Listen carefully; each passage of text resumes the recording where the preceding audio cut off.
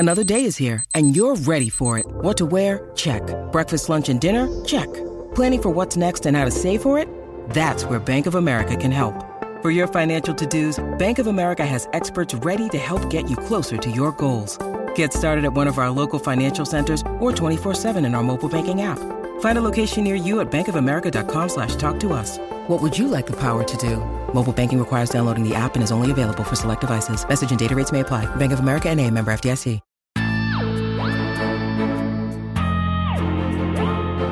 Welcome to SFF Yeah, a podcast dedicated to all things science fiction and fantasy. This is episode 150, and we are recording on March 17th. I'm Sharifa Williams here with Jen Northington, and today it's that time again. We are talking about the best new books we read in the last few months, because the first quarter of the year is already ending. So unacceptable. Completely unacceptable. Not going to be sad to say goodbye to cold weather, but also I just can't believe how quickly time flew. But here we are. Same. Very same. Before we get started, I'm going to tell you about something we have going on in-house, which is very exciting. We've talked about this a couple times before. It's the Deep Dive, which is our new premium newsletter. It's our Substack newsletter. So if you're looking for fascinating stories, informed takes, useful advice, and more from experts in the world of books and reading, definitely check out and subscribe to Book Riot's newest newsletter, The Deep Dive. This is where you can get exclusive content delivered to your inbox. You can subscribe and choose your membership level today at bookriot.substack.com. And we do already have a couple of newsletter sends in the hopper, so there's really great stuff to explore in our archives already, as well as getting the newest long-form newsletter to your inbox monthly. And this is where some of our in-house experts share some longer gems based on years of knowledge about books and publishing, experiences as readers and book curators, and research on lesser-known histories to illuminate and inspire book lovers. This is $5 a month for the Deep Dive edition of the newsletter, which you get in your inbox twice a month. And if you want to think about it a little, if you need some time before committing to that $5 a month, you can subscribe to the Splash Pad, which is our free level, and that rounds up some of our experts' recommended reading and bookish lifestyle goods monthly. So again, you can check that out and hit subscribe at bookriot.substack.com. All right. Amazing. Yeah, it's super exciting. I just wrote one, BT Dubs, so that is also in the archive, and it was really fun to do something a little different. Yeah. Nice. Yeah, so before we talk about some news, we are going to hear from a sponsor. Today's episode is brought to you by Song of the Silk Realms by Judy I. Lin. Shue is a talented young musician who was orphaned at a young age. Her soul family is a kindly uncle, but then her uncle is killed, and she is, of course, devastated. With no family and no patron, Shue is facing the possibility of a lifetime of servitude playing the Qin. Then one night, she is unexpectedly called to perform for the enigmatic Duke Meng. He surprises Shue further with an irresistible offer. Serve as a musician in residence at his manor for 1 year, and he'll set her free of her indenture. But the Duke's motives become increasingly more sus when he and Shue barely survive an attack by a nightmarish monster. It's like, what's going on here? So this book is a sweeping epic romantasy that follows a talented young musician who is swept away to the celestial realm by an enigmatic young duke. And who doesn't want to be swept away to the celestial realm by an enigmatic young duke? She's living all our dreams, honestly. Make sure to check out the new book. And thanks again to Song of the Six Realms by Judy I. Lin for sponsoring this episode. Jen, do you want to kick us off with your first news pick? Yes, it's actually super quick. It is time to nominate for the Hugo Awards. That's a thing that you can do. I am leaving a link to this year's Worldcon site, which has all of that's how Hugo Awards get nominated, you become like a nominating member. It's $50 for a year. And you usually get like a packet of all of the finalist stories once they have the finalist list. But you can nominate for the finalists. It's super cool. And I will just remind us all that people who love books and want to see awards go to new writers, writers of color, folks who are in the queer community, like this is how we get them on that slate and how we get them to the awards list so that we have a really amazing, inclusive final list to vote on. And then you get to vote. Like, it's amazing. It's really cool. Yeah. I love voting on the Hugos. It makes me feel so fancy, even though, like, again, if you've got $50, you can do this too. So the Worldcon is being held in Chengdu this year in China. So the site is in both, I don't know if it's Cantonese or Mandarin, and English, but it is in English. If you are an English speaker, you can figure it out, I promise. And yeah, it's pretty exciting. I've been like sitting here mulling. I have my form half filled out because some of the categories I'm not up enough to nominate for, but then some of the categories I have very strong opinions about. And so it's really exciting to get those in there. So yeah, you'll find a link in the show notes. This is my reminder that, the Hugos are a democracy and you can be represented.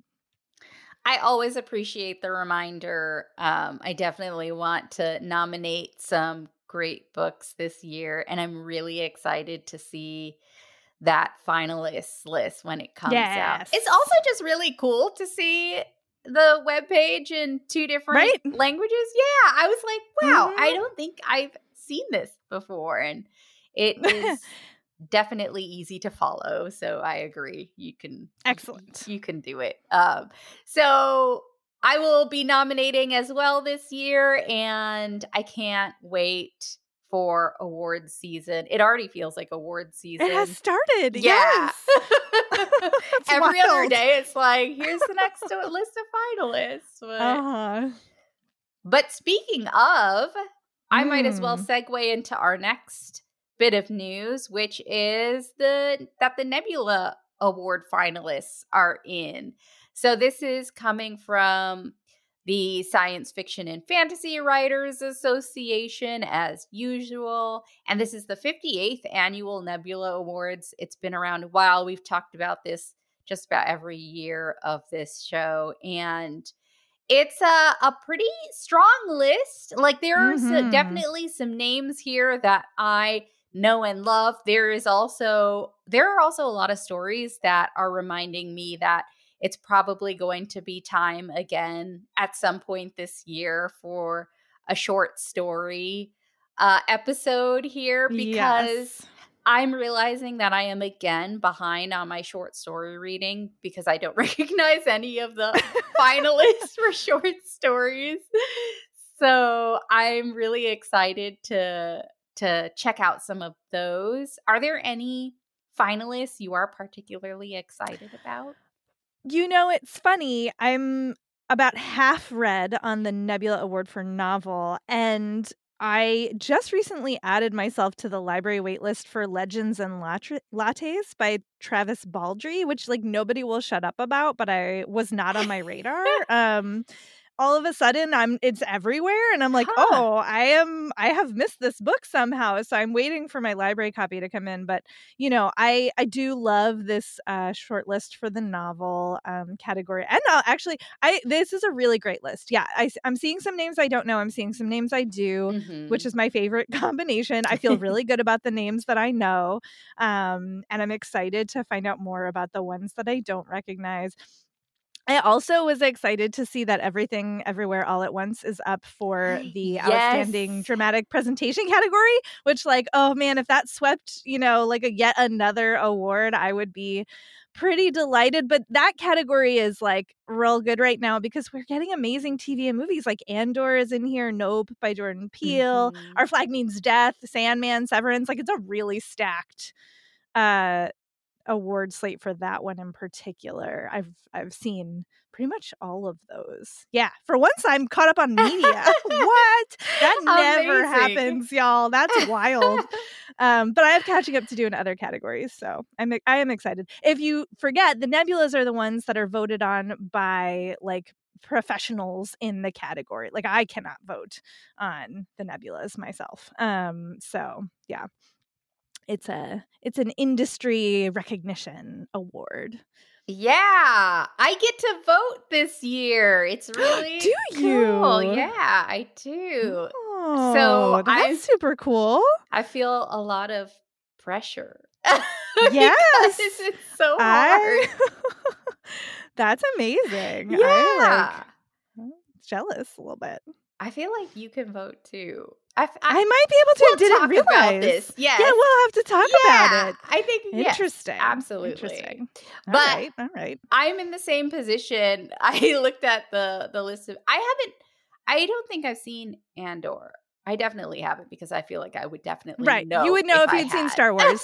It's a Star Wars. It's a Star Wars. Yeah, I haven't seen it, but everything else I have, and so that is also my strong category. I've been doing a lot of TV and film watching, but really excited for everybody who made it to the finalist list, and I'll be over here sweating my decisions for this one. Amazing. Oh, well, while we're talking about TV and movies, I'm going to dive us right into the D&D movie trailer. Dungeons and Dragons. What is the subtitle of this? Where is it? I lost it. Honor Among Thieves. So this Vulture has a update about this by Jason P. Frank. And the trailer is out. By the time you're listening to this, actually, the movie, it will be just a couple days. No, it's March 31st. Never mind. I don't know how days work. But in any case, it is a bananas lineup, y'all. This is like, they spend money. Yeah. Chris Pine, Regé-Jean Page is in it, Michelle Rodriguez, Justice Smith, who is up and coming. Sophia Lillis was one I did not recognize. Hugh Grant is the villain. Like, what? This is, I don't know. Did you watch this trailer, Sharifa? I did. It's so fun. It's a lot of fun. And they did clearly spend an actual bajillion dollars on it. So they're going big, and it does. It looks like a lot of fun. It's cool to see, you know, a mixy slate of actors playing the main roles. You know, you've got your, like, you know, Chris Pine is like the snarky thief, and Michelle Rodriguez is the like very strong warrior, and Regé-Jean Page is the sort of like paladin, you know, humorless, stuffy paladin, and it's just interesting to see the dynamics. So I don't know that I'll go to the theater. I might actually. There's a lot of special effects, y'all. Yeah. There's like dragons and fireballs, and it's everything you would expect. So I am reluctant. I was like, I'm not gonna want to watch this, and then I watched the trailer and I was like, maybe I do want to watch that. Yeah, so. I felt the same. I didn't know. I think that I did just not knowing what to expect going into watching the trailer. I didn't think I would be as enthusiastic about seeing it. But then I also read, like, in the intro to this piece, they said that it took some inspiration from movies like The Princess Bride and Monty Python and the Holy Grail.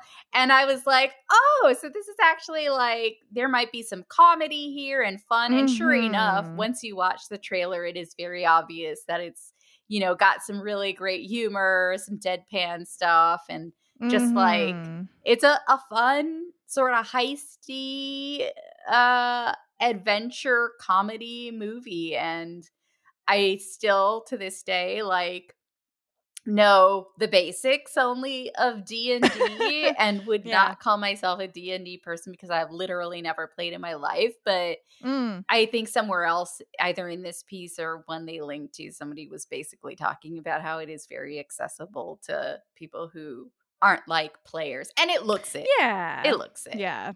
But there's definitely some Easter eggs in there. I saw a few things that I was like, oh, I know what that is. From the few. I haven't played a ton, but I've played enough to be like, hey, I know that. So it's definitely, I think will speak to, although who knows how an actual purist would feel about it. I'm not that person, so I do not know. But it looks like a lot of fun. And it made me want, I actually dropped this in our free ideas channel in Slack at Book Riot. It makes me want like a review of all of the D&D and D&D inspired movies that have been made, because there have been others. That and like not that long, like 2000. Oh my gosh, which is 23 years ago now. That is terrifying. There was one in 2000 that had like Jeremy Irons in it. Like it was also not a low budget endeavor. I remember that. And then there have been like I was thinking about Knights of Badassdom that had Peter Dinklage in it, which is a LARPing movie based on, obviously they're like LARPing D&D, but it's very obviously based on D&D stuff. And I have mixed feelings about that movie. But, regardless, like there are a bunch of these and some of them have been like memorably bad. And I don't know that any of them have been memorably good, actually. But I was like, somebody needs to like do a rundown of all of those movies, because there are a bunch of them and I have seen almost none of them, and I'm so curious which ones are like actually worth it. So I hope somebody will do that for me. I do too. That's a great idea. Yeah. Well, I'm excited to read that piece if and when it comes out, and I'm kind of surprised this movie is coming out March 31st. I feel like every time we look at these trailers and adaptations, they're like not out for a while, so I had to look 3 times before I believed it. It's actually March 31st of next year. That would be more. Oh, is it? I'm kidding. I'm teasing you. Could you hear the disappointment? You were like, no. I was like, okay, that makes sense. Toying with my emotions. Sorry. Well, that's okay. Well, I want to close it out with a really great story. It's like a short soundbite, but so worth listening to. This is reported on by Ariana Prohl of KQED. So it's a bit of a radio snippet. And it's about this really cool, like, I think we've all heard about like book vending machines in various capacities around various parts of the world. And this is such a cool one. So there's this new book vending machine that was created to showcase Black and Indigenous writers predominantly. A lot of them are books by women authors, and the founder of this online bookstore, Sista Sci-Fi, great name, is Isis Asari. And Asari's goal was to increase the readership of this genre of Black and Indigenous speculative fiction, and to make it basically, I think she said, to make it as easy as getting like a candy bar from a vending machine. So that is the concept and that is the point. And this is just so cool. So the first one is actually at Oaklandia Cafe and Bakery in downtown Oakland. And the goal is to get more of these, to place 10 of them across the country by June, which please consider Asheville. Can I add Philadelphia to your list? Submit our nominations for the next spots.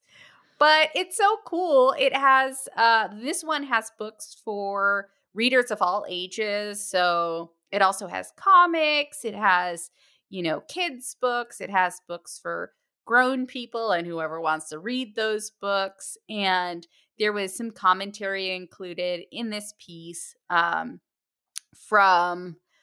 a co-founder of FIYAH magazine, which we talk about a lot. And they were basically talking about, it's still like there's a lot more exposure than there was before to Black and Indigenous speculative fiction and the writers of those books. But we, of course, still have a long way to go. Like, people know some of the big names, but there are so many great writers out there who just need to be platformed and that need a space where people can explore those books and discover those reads for the first time. And so I was just really excited to see this happening. And it's always lovely to have one of these encouraging stories about people making these books more accessible to more people. And I wish Sista Sci-Fi and Asari all the best luck in getting more of these out there. I really hope it takes off because I think this is an amazing, fantastic idea. Yeah, absolutely. And I will also say that I went to their site and they have some amazing merch, y'all. Like, I don't need more books in my house, but I might need some of these t-shirts and tote bags. Like, there's a link in the story to their site, and I highly recommend checking it out if merch is a thing that you are a fan of. Where's my wallet? I know. Sorry. Not sorry. Well, that was our news. And we're going to start talking about our picks for this quarter after we hear from another sponsor. All right. I guess I'm up first. And so I've been doing this experiment. I just wanted to start out by... You know I love an experiment. Yeah. So I can't remember, I might have talked about it here, but basically I'm trying not to fall into another reading slump this year by forcing myself to read past a certain amount of a book or picking up books I'm not really that excited about. And so I first wanted to admit that it was really hard for me to find science fiction picks specifically this quarter that spoke to me. You chose probably the only one that was really sorry. No, that is totally, I'm so happy that we're talking about it because it's just a great sounding book and I'm going to read it anyway. But so I just wanted to start out by saying both of my picks are more in the speculative realm. And I've really been reading a lot of disturbing and horror books because somehow that's just what's captivating me. And so my first pick is one of it was the second book I read this year, and it was the thing that kicked me off on this big horror sprint generally. And it's so good. It's Bad Cree by Jessica Johns. And this is Indigenous horror that incorporates, First Nations belief and storytelling.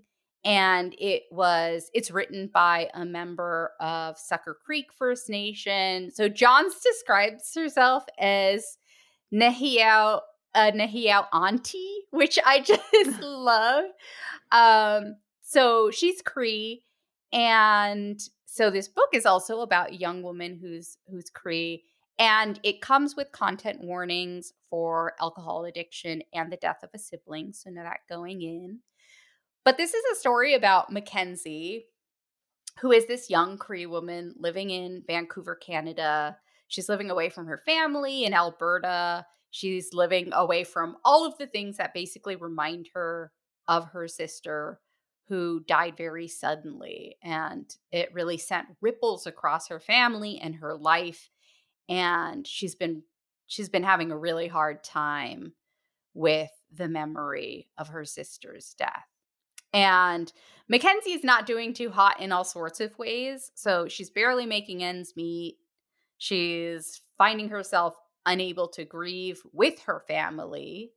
And she's also terrorized by these nightmares that seem to follow her into the waking world. So lots of chills right from the opening of the book, which starts with one of these nightmares.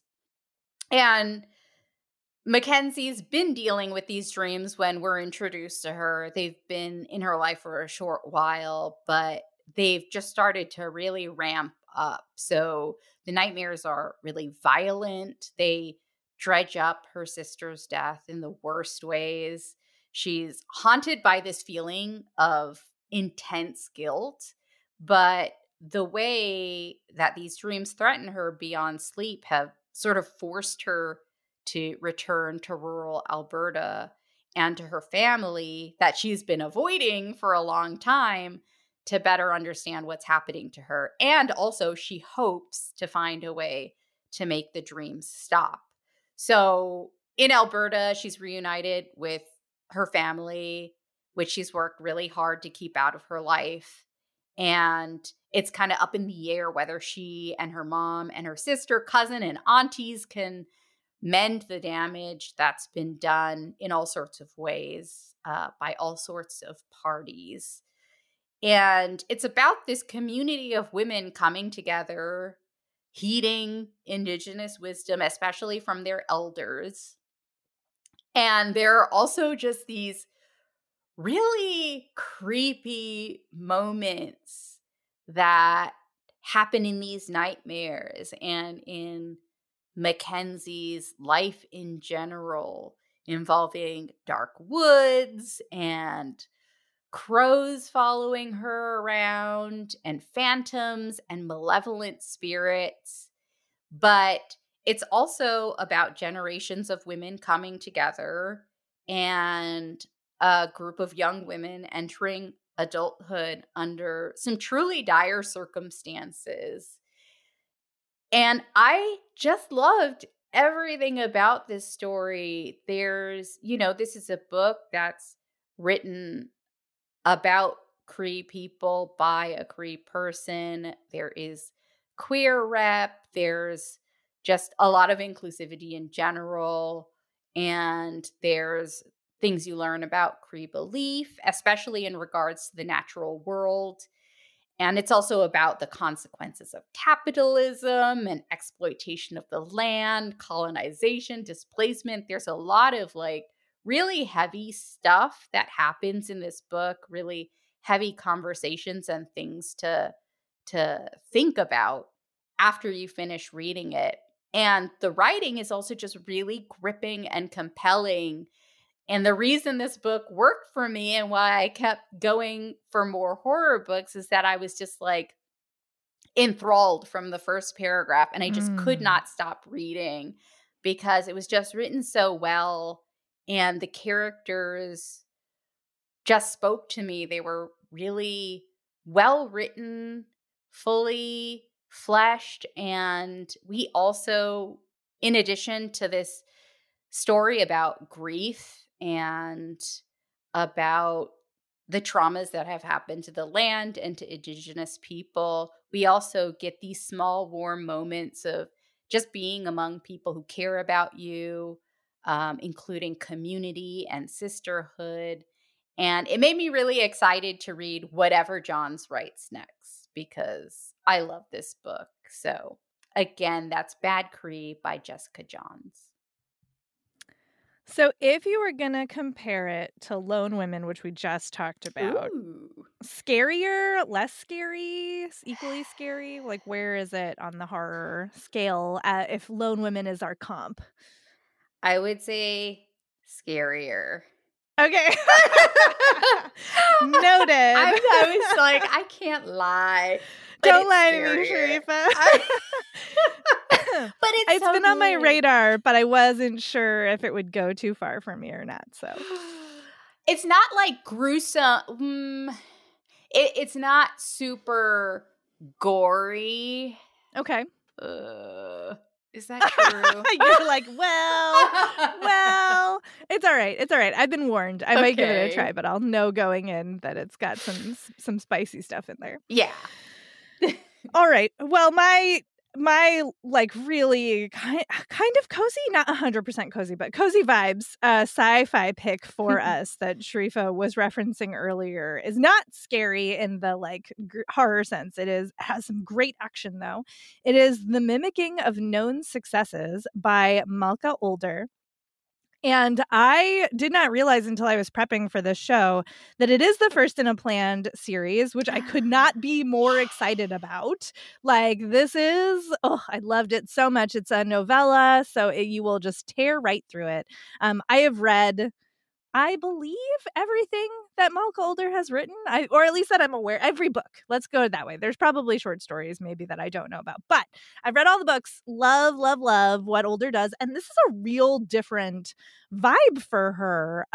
It is nothing tonally like Infomocracy, so that was super interesting. I love it when authors do different things.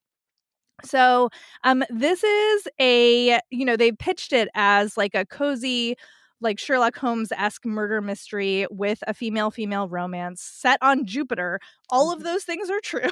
And it's kind of amazing because it is like future sci-fi, but what's genius about what Older has done here, and I like can't believe I haven't seen this before, maybe I just haven't read it, is that it's a gas lamp vibe because they're on Jupiter, which is like a gas giant, right? And has so much, like, that's the prominent source of energy for the humans who have colonized, sort of. They're like, it's like they're not actually on the ground because there is no ground, right? Like they cannot access ground. So humanity had like got to Jupiter, made a colony, and like are living on these rings, these metal-ish rings around the planet that have trains. So there's so much about it that feels like oldie time, but it is future stuff. So it's like very cool, actually. It's super cool. It's a really interesting meld of gas lamp, like Holmes era vibes, but it is like a future technology situation. So I really loved that sort of dichotomy of the way Older's playing with this. And it is so fun. You get both perspectives of Masa, who is our, Sherlock Holmes investigator, very sort of how do I want to say this? Like not super into like people's feelings and like not super good at dealing with people's feelings either. Like she's aware that people have feelings. Like she might even have some feelings, but like that's not what she's super interested in. Very smart, a little bit out there. And this man goes missing. They're like, did he jump from the platform? Was he murdered? Did he just disappear? Like, what is going on? And Masa is an investigator and she gets tagged to investigate this. And he was a professor. And so that means she has to go to Val d'Ageld is the name of like the city university area. And she runs into, she actually seeks out her former girlfriend, because she's looking for information about this guy, and she figures, maybe Plady knows some things about him. Also, it's clear that she maybe she has some like unresolved feelings there. So and then you get Plady's perspective, who is like a scholar and is not exactly prepared to be part of an investigation and yet becomes essential to the investigation. And I loved these two so much. I loved the way the mystery unfolded. I cannot get enough of this like atmosphere. It is so well done. I just thought it was like, dare I say, like a perfect story. Like, there's like, I just loved it. I tore through it. I will read it again. Like, it's very rereadable. And it poses some really interesting questions about, because, humanity is sort of paused on Jupiter. Like, they really want to go back to Earth, and everybody at the university is like trying to figure out how they make Earth habitable again, because of course we have done the thing that we are doing, which is to make Earth uninhabitable. So they're trying to figure out how to do that. And there's a lot of different theories and philosophical questions about what that looks like that come out in the course of this investigation and these characters as they try to figure out like what is going on here. And I thought it was just so smart, so interesting, like not quite like any other space, like solar system colonization story I've read. It was very different from most of the ones that I've read, so I just loved everything about it. And I'm like, just put the next one into my eyeballs. Like, when do we get the next one? I want it so bad. It's next year. It already has a title though. It's The Imposition of Unnecessary Obstacles, which love it. Love everything about it. So that was The Mimicking of Known Successes. It's the first in the Masa and Plady series by Malka Older. I'm so glad it's as good as I hoped. it would be. Yes. I can't wait to read it. Is. Ugh, it's so good. Well, I'm going to talk about a work of speculative fiction in translation, and it is Our Share of Night by Mariana Enriquez. This is translated by Megan McDowell. And I just want to start out by saying this is one of those rare books where I am compelled to say right from the jump that it has all of the trigger warnings. Like, I struggled to think of a warning that did not apply to this book. So I'm just going to say it has, if there's something that qualifies, it is probably in this book. It might be the most disturbing book I've ever read. It is definitely the most disturbing book I have ever finished. It is like that. Like, I just want to say that going in because there were multiple times I thought I would not get to the end and I just had to finish it. And this is why it is on this list, because it disturbed me and unsettled me in so many ways, but it was like nothing I had read before. So if you're still curious, here's what it is about. So the biggest chunks of the book are told from two perspectives. So we have Juan and his son Gaspar. They take up, like, their perspectives take up the biggest parts of the book. We also get the perspectives of Rosario, who's Juan's wife and Gaspar's mother, and also Rosario's half-sister. And there's also perspective of a journalist and some others, but those are like sort of scattered through. Rosario has a bit of a chunk because we want to know what happened to her, because the whole catalyst for this story is that she died under mysterious circumstances, and Juan and Gaspar are on this big road trip, and you quickly find out that it is not a sort of vacation style, we're just spending time together sort of road trip. There are a lot of things that Juan has to accomplish in order to protect Gaspar. And this is a sprawling story with a cult of the occult at the center. So there's a lot of dark magic at work in the story, and driving the plot is this cult as their leadership continues this legacy of exploiting, torturing, abusing, and killing to harness and use the power of this dark presence that kind of haunts the story from beginning to end.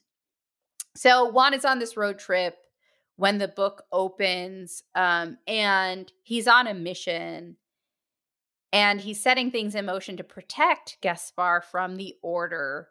And this is all coming from Juan's perspective. And you quickly learn why Juan distrusts this cult, the Order, and why he's so desperate to save what little he has left of his life, which has been and is in peril. And Juan is not a heroic father figure. I don't think there might be like one character that did not upset or annoy or make me angry in this book. There are some despicable things about a lot of characters, including Juan. He does some things to his family and the people he loves that I just found awful. And I think anybody would. He's a really hard person to like, but he's also this really magnetic, otherworldly, described as a very handsome, charismatic man. He's also fiercely protective of Gaspar, who he loves, but his love is also very destructive.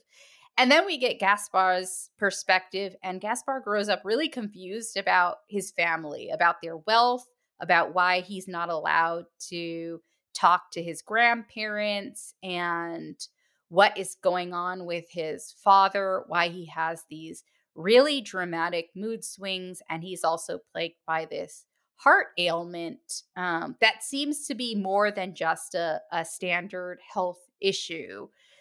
There is a lot at play.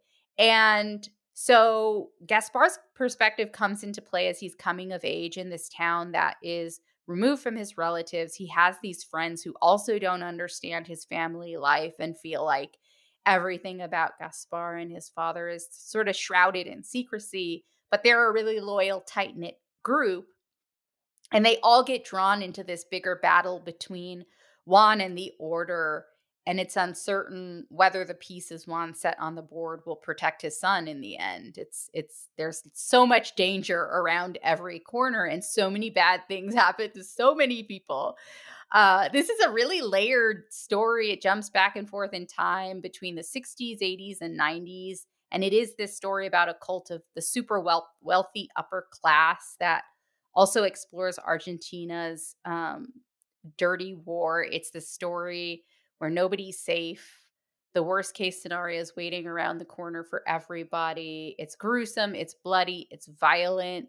It explores Argentina's disappeared, which are people who were, anybody who was suspected of being a political dissenter was subject to being tortured, kidnapped, killed.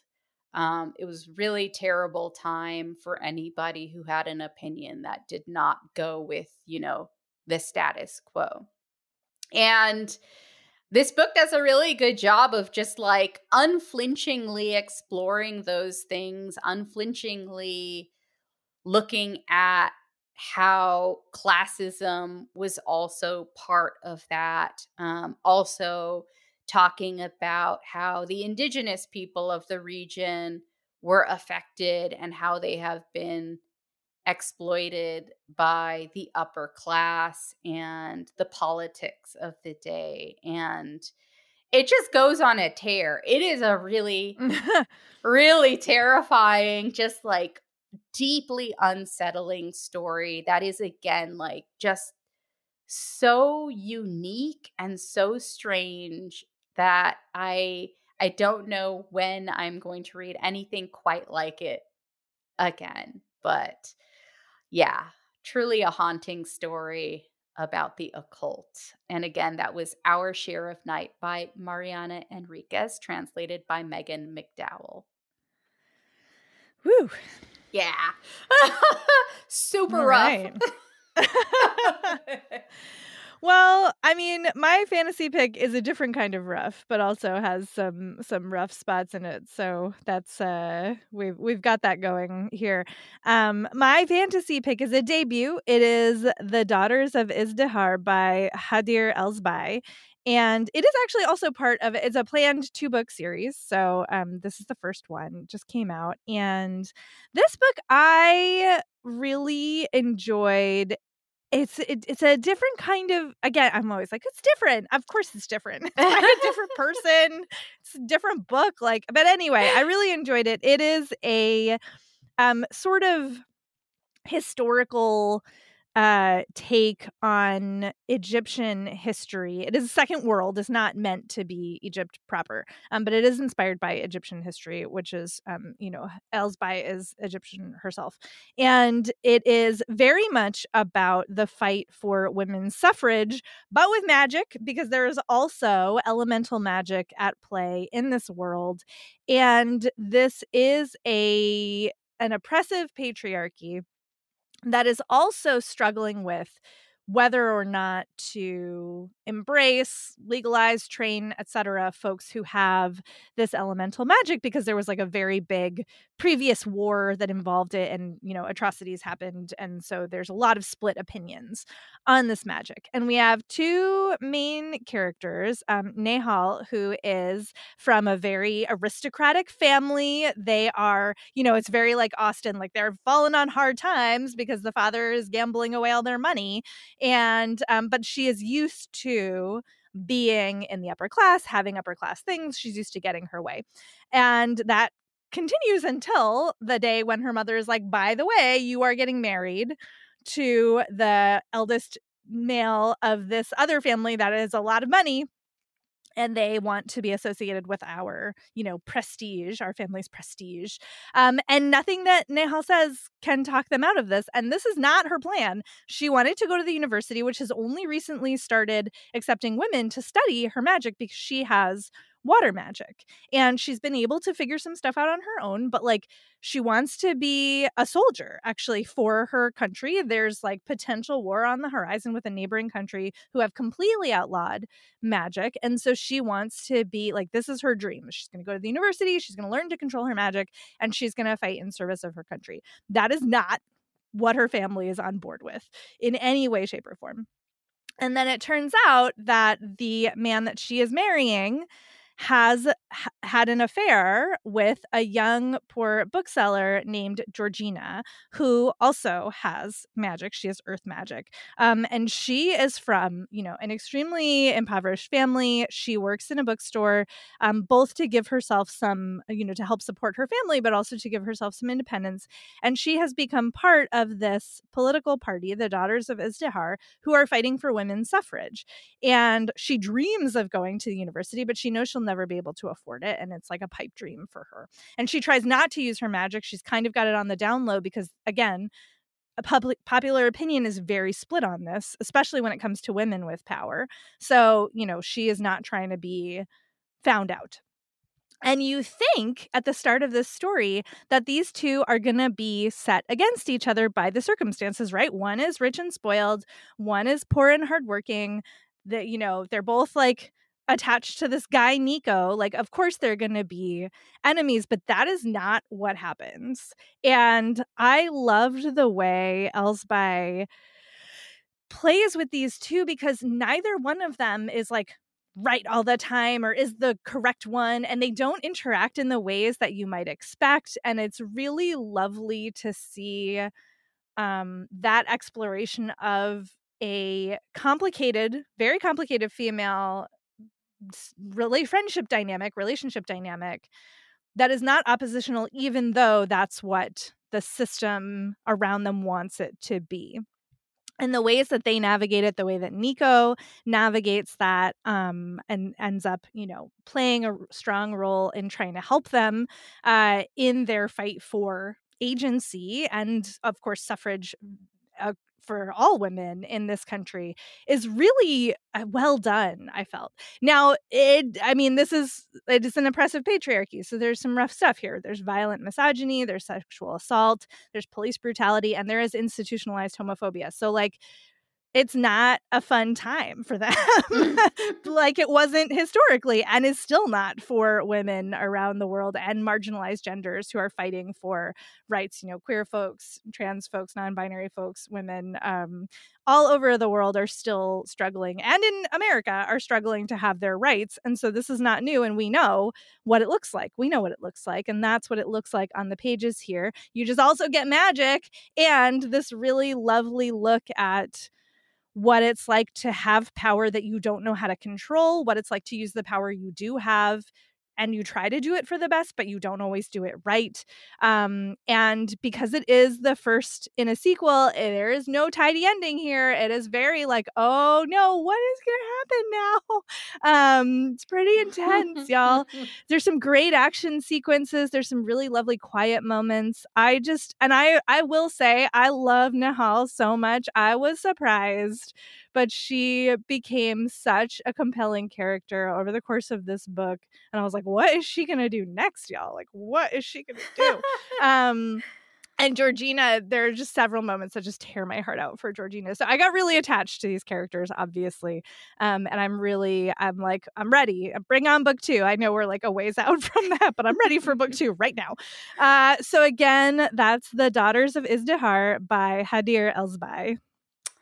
That book sounds amazing. And all of these picks have been so great. I'm so glad we found some good stuff to read this quarter. It's a good quarter. There were so many more too that I was like, oh, that would be good. I just didn't get to them. So here we are. More books to read as always.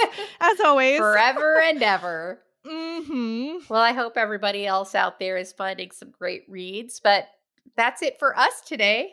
SFF Yeah is sound edited by Caitlin Brame. Many thanks to her for making us sound great each and every episode. You can find more recommendations at bookriot.com, and you can find our other podcasts at bookriot.com/listen. Thank you so much for listening. You can email us as usual at sffyeah@bookriot.com. Let us know if you've read anything really fantastic this quarter. And if you have the time, please do review us on Apple Podcasts and Spotify and wherever else you listen, because it really does help people find us. And in the meantime, you can find us online. Where can they find you, Jen? Still over on Tumblr at jennirl.tumblr.com. That's JENNIRL. And I am on Instagram at @SCainab Williams. That's SCAINAB Williams. And we'll talk to you next time.